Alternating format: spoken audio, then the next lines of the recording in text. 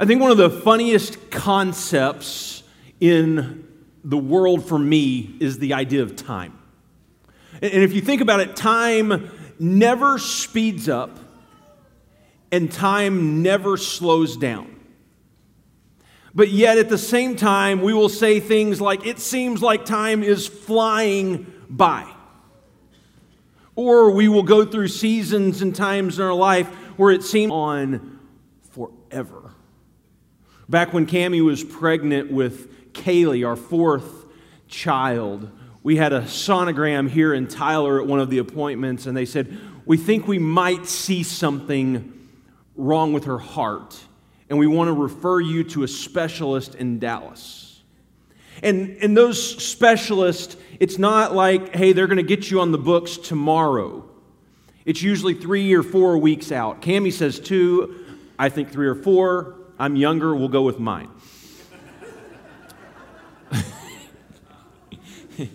And if anyone has a couch to rent for a week, just let me know. But I remember waiting for that appointment.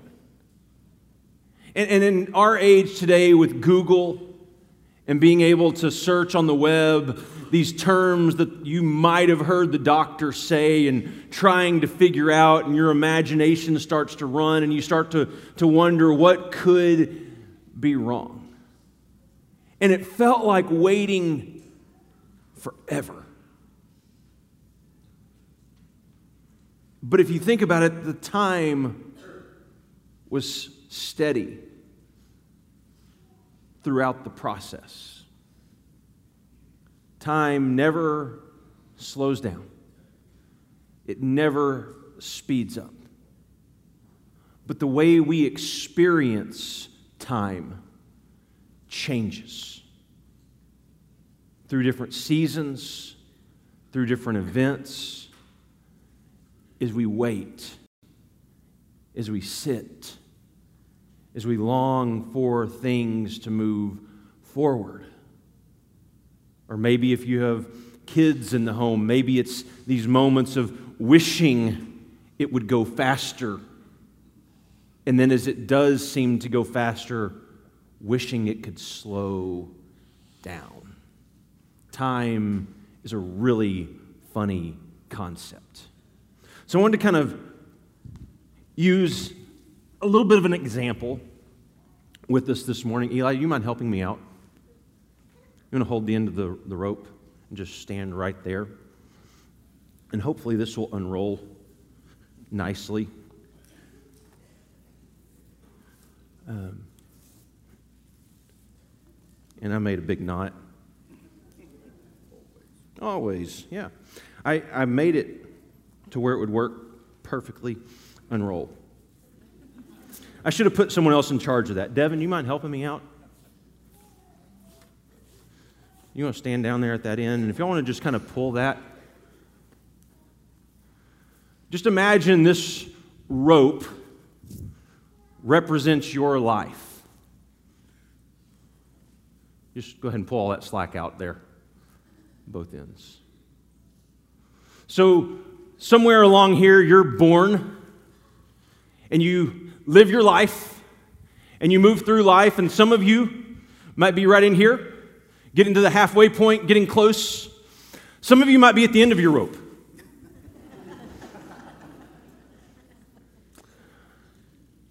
But when we look at time, there are moments along the way where it seems to fly by.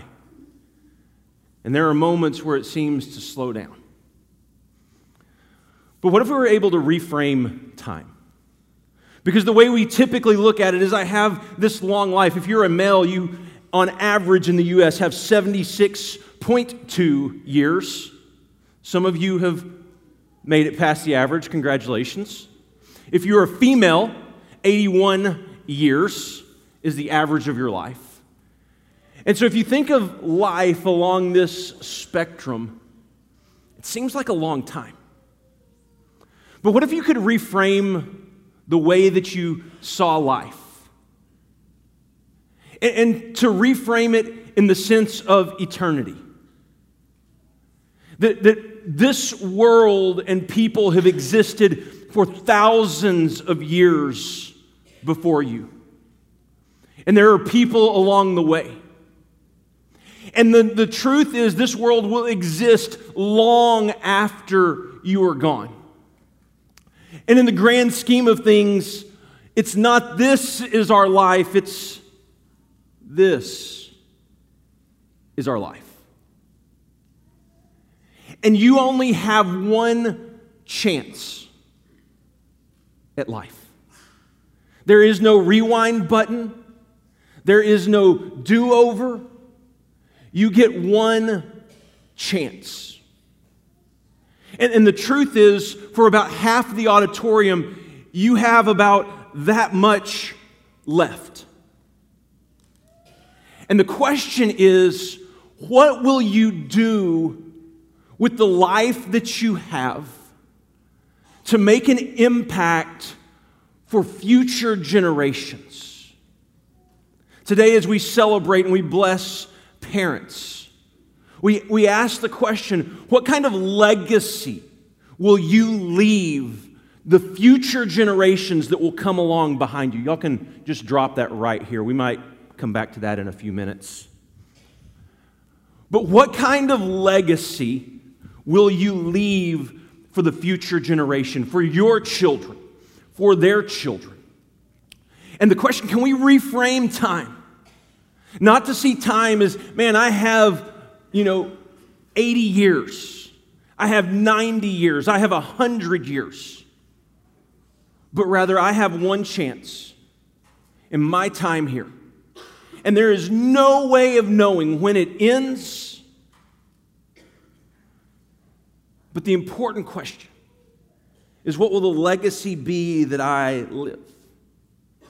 And in Deuteronomy 6, starting in verse 1, as God is talked to Moses and given him these decrees, Moses is talking to the people, the children of Israel. He says, these are the commands, the decrees, and the laws the Lord your God directed me to teach you to observe in the land, as they get into the promised land, that you are crossing the Jordan to possess. Going to verse 2.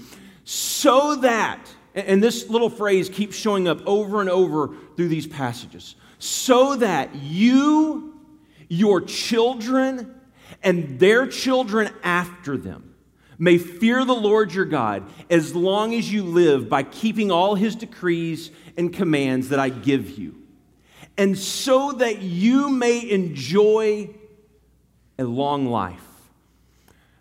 Here, now notice, this is not here, this is here.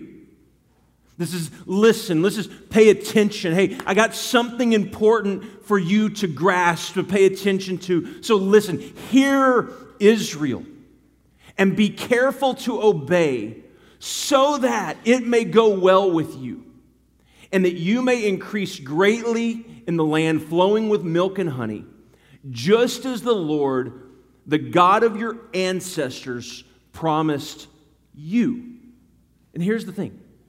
He didn't promise them.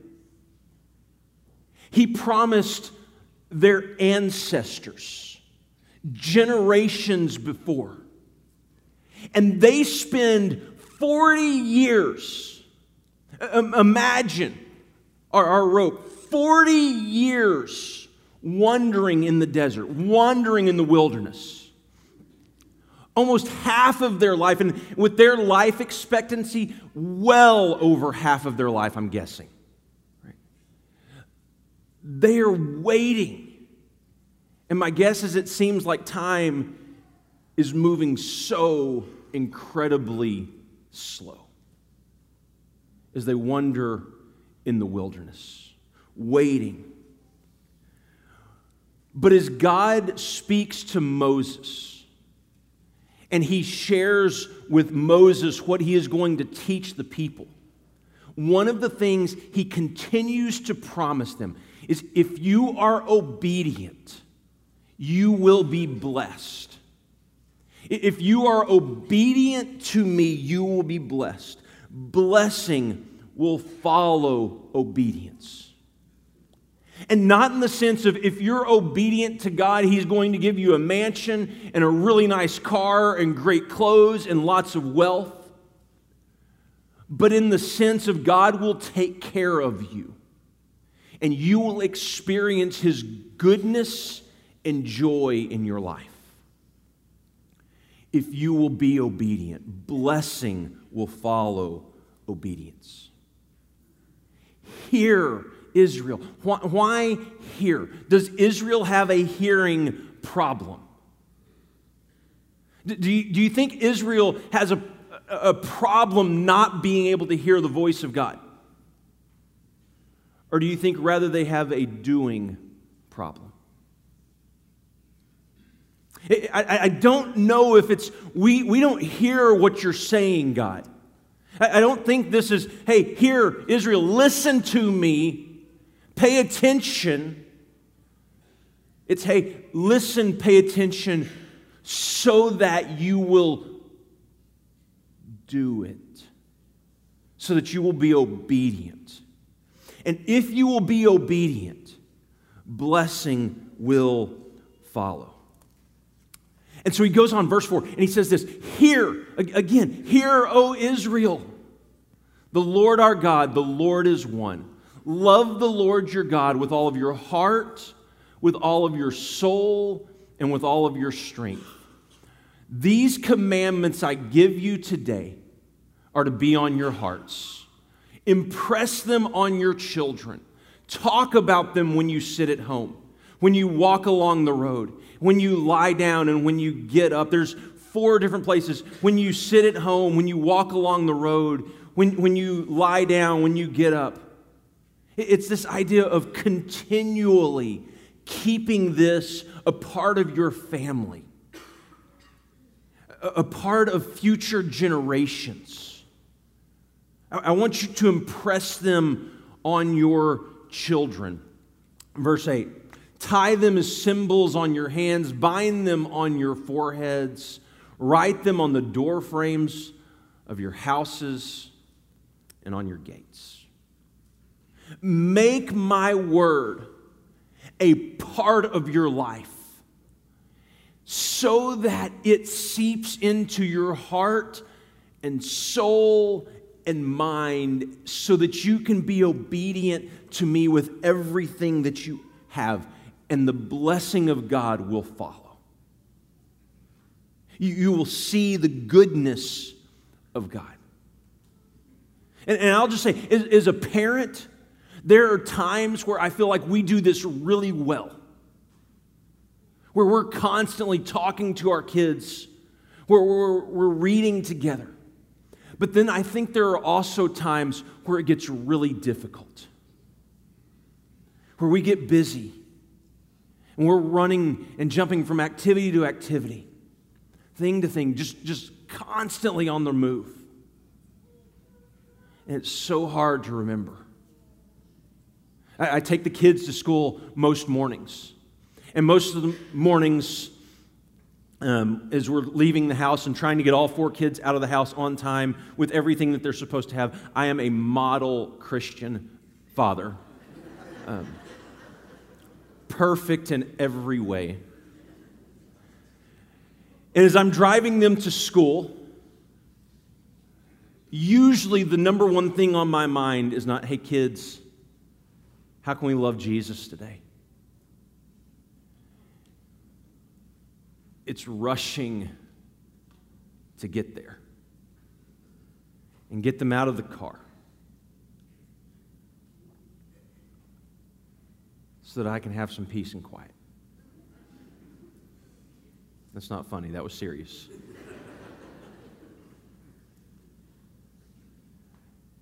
And you remember how we talked a little bit about time speeding up and time slowing down? The older we get, and the older our kids get, time is flying by. And we ask the question, well, how did our baby become a freshman in high school? How is it our youngest is in first grade?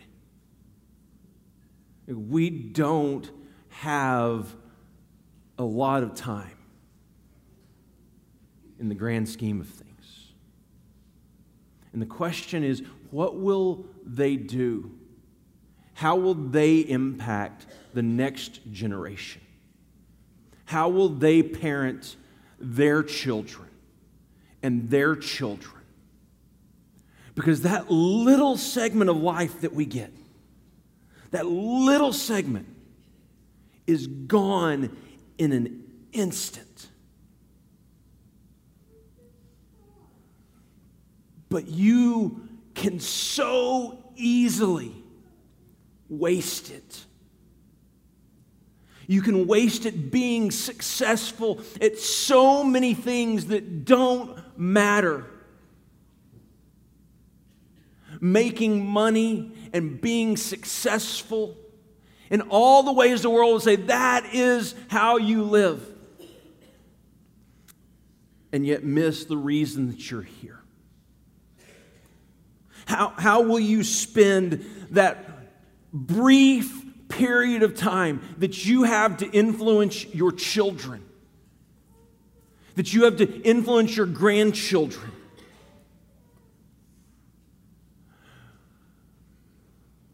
Life is short, and we only have a little bit of time to make a lasting impression.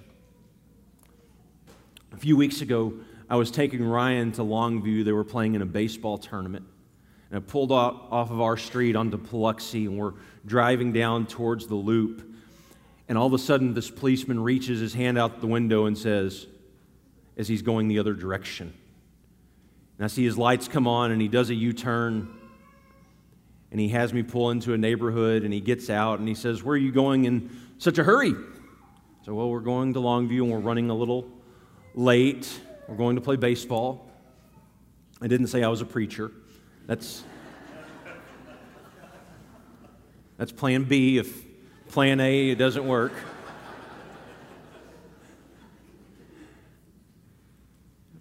But he said, "Where are you going in such a hurry?" And so I tell him. And thankfully, he gave me a warning. He was super nice. Gave me a warning. And so I drive the rest of the way the speed limit on the loop, and I get on the road and heading to Longview, and I set my cruise control. Because here's the thing with our cars now is they go so fast, so smoothly, that sometimes you don't realize that you're going 85 or 90 miles an hour, even in your minivan. Because that's how we roll.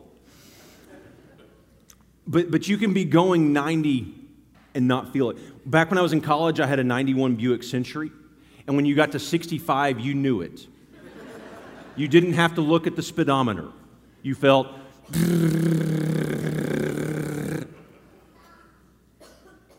And you prayed that your wheels did not fall off the car. But now, like when I rely so much on that cruise control. Because you set it, and then you kind of stop paying attention. You stop really worrying. I wonder how much of our life is lived just on cruise control. I wonder how much of our life is just, man, this is what we always do. It's our routine.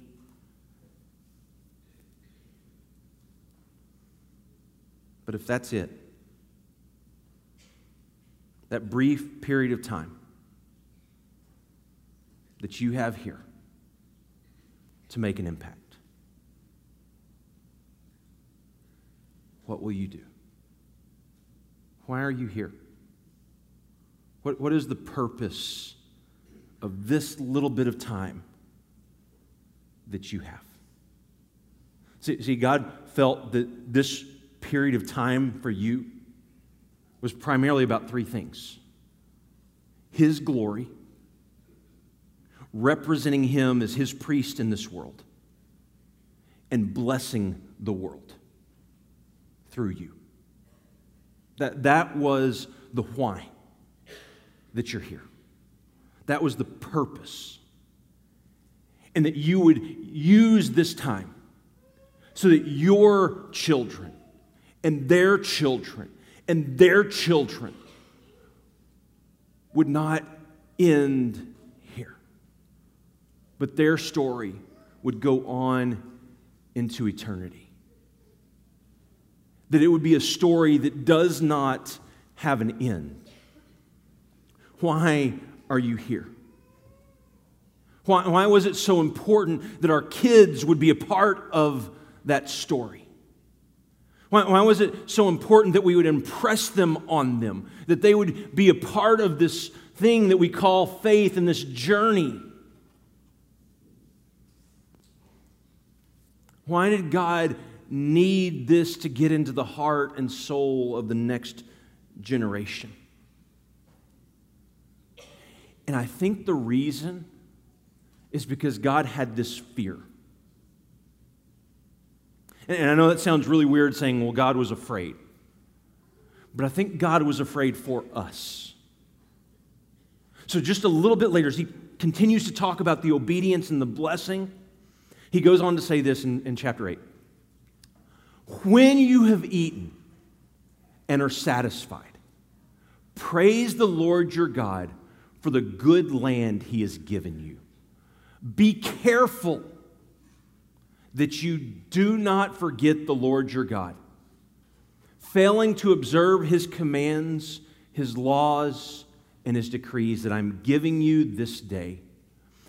Otherwise, when you eat and are satisfied, when you build fine houses and settle down, and when your herds and flocks grow large, and your silver and gold increase, and all you have is multiplied.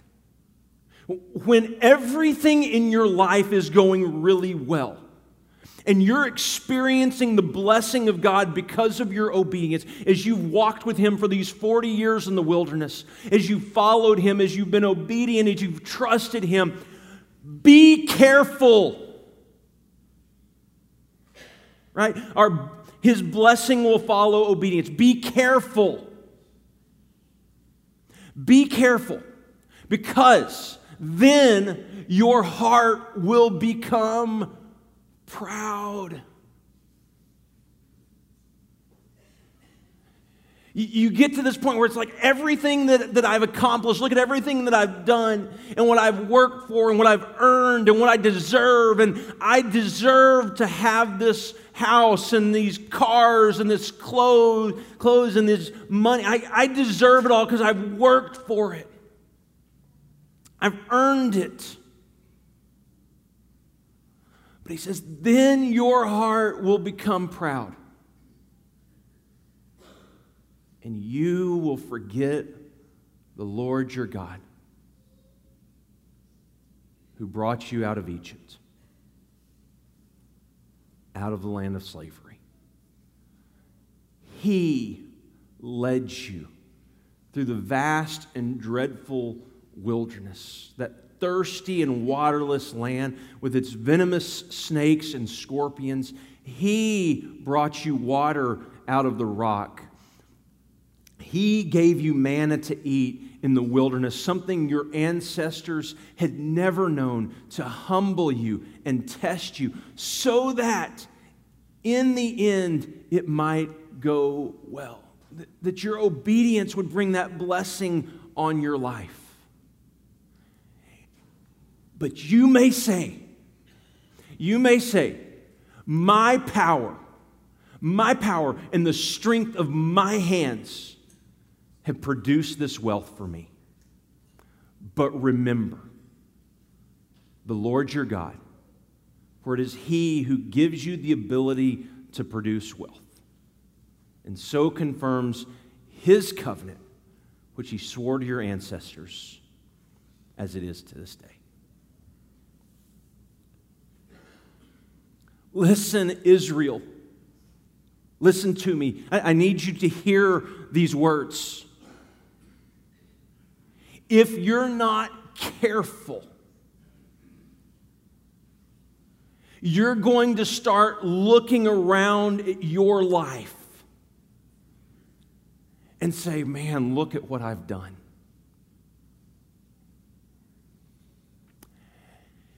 And that pride, I'm telling you, it grips our heart and it does not let go. Look at what I've done. Look at who I am. Look at what I have produced. Be careful. Because that 40 years that you've been journeying, in the grand scheme of things, looks a lot more like that. Be careful. Because you only have just a little bit of time to make a lasting impact. Don't waste your life. Don't waste your life pursuing things that don't really make a difference, that don't really matter. And my problem, I told you before, I have spiritual ADD. I have spiritual ADD where I am constantly trying to redirect myself to the ways of Jesus, to following Him and to walking with Him. But there are so many things that pull me off course. There's the snakes and the scorpions and there's the wilderness, but there's also the blessing of the promised land that distract me, that make me forget. But I think God had a way to help us with the problem of pride. And that's how He began this section in verse 10. When you have eaten and are satisfied, praise the Lord your God for the good land He has given you. Praise the Lord your God. God's prescription for pride is praise. How do you counteract pride? How do you keep pride from taking over your life? Praise Jesus. Let that consume your heart and soul and mind.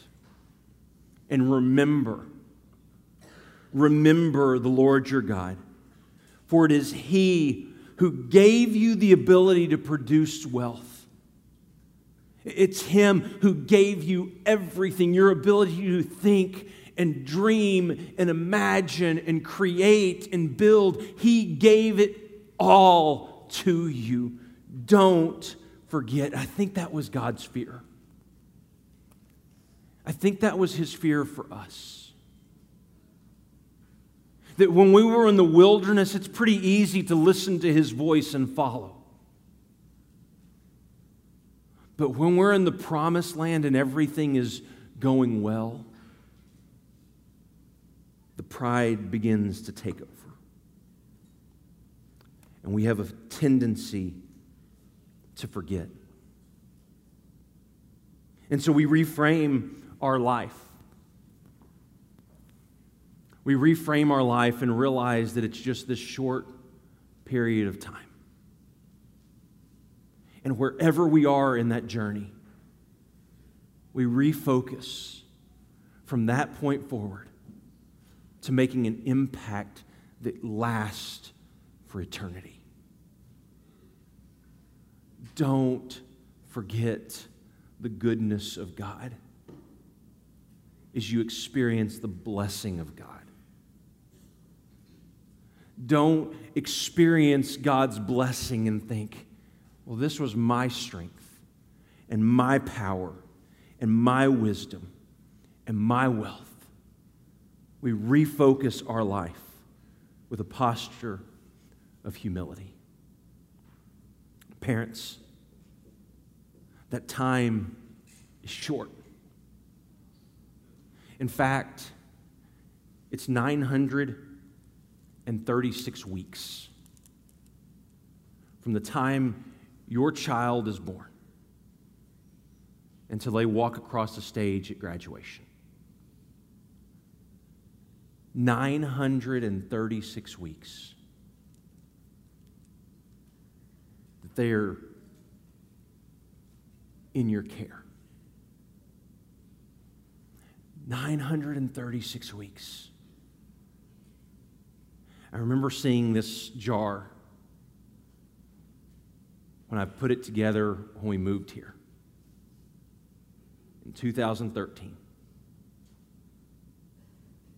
Because Gracie was in kindergarten, or had just finished kindergarten. Was going into first grade. And it was somewhere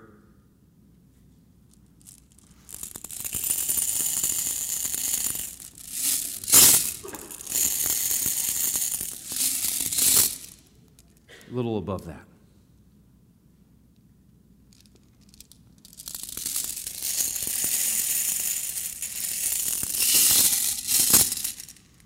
Our freshman in high school doesn't have much time left in our home. My little baby.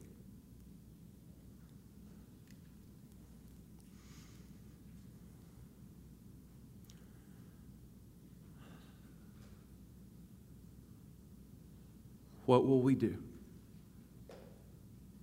with the time that we have left to impact the rest of her life for eternity? What will you do to impact the rest of your kid's life for eternity? Your grandkids' life for eternity? You have one chance at life. There are no do-overs. There's no rewind. Don't waste your life. Father, today, we are grateful in your presence. Grateful for your goodness and love. Grateful for your blessing. And Father, we pray today that you would help us to reframe our life through the lens of eternity and refocus as once again we come back to you, begging for your grace, begging for your mercy, once again trusting you with all we have. We pray in Jesus' name. Amen.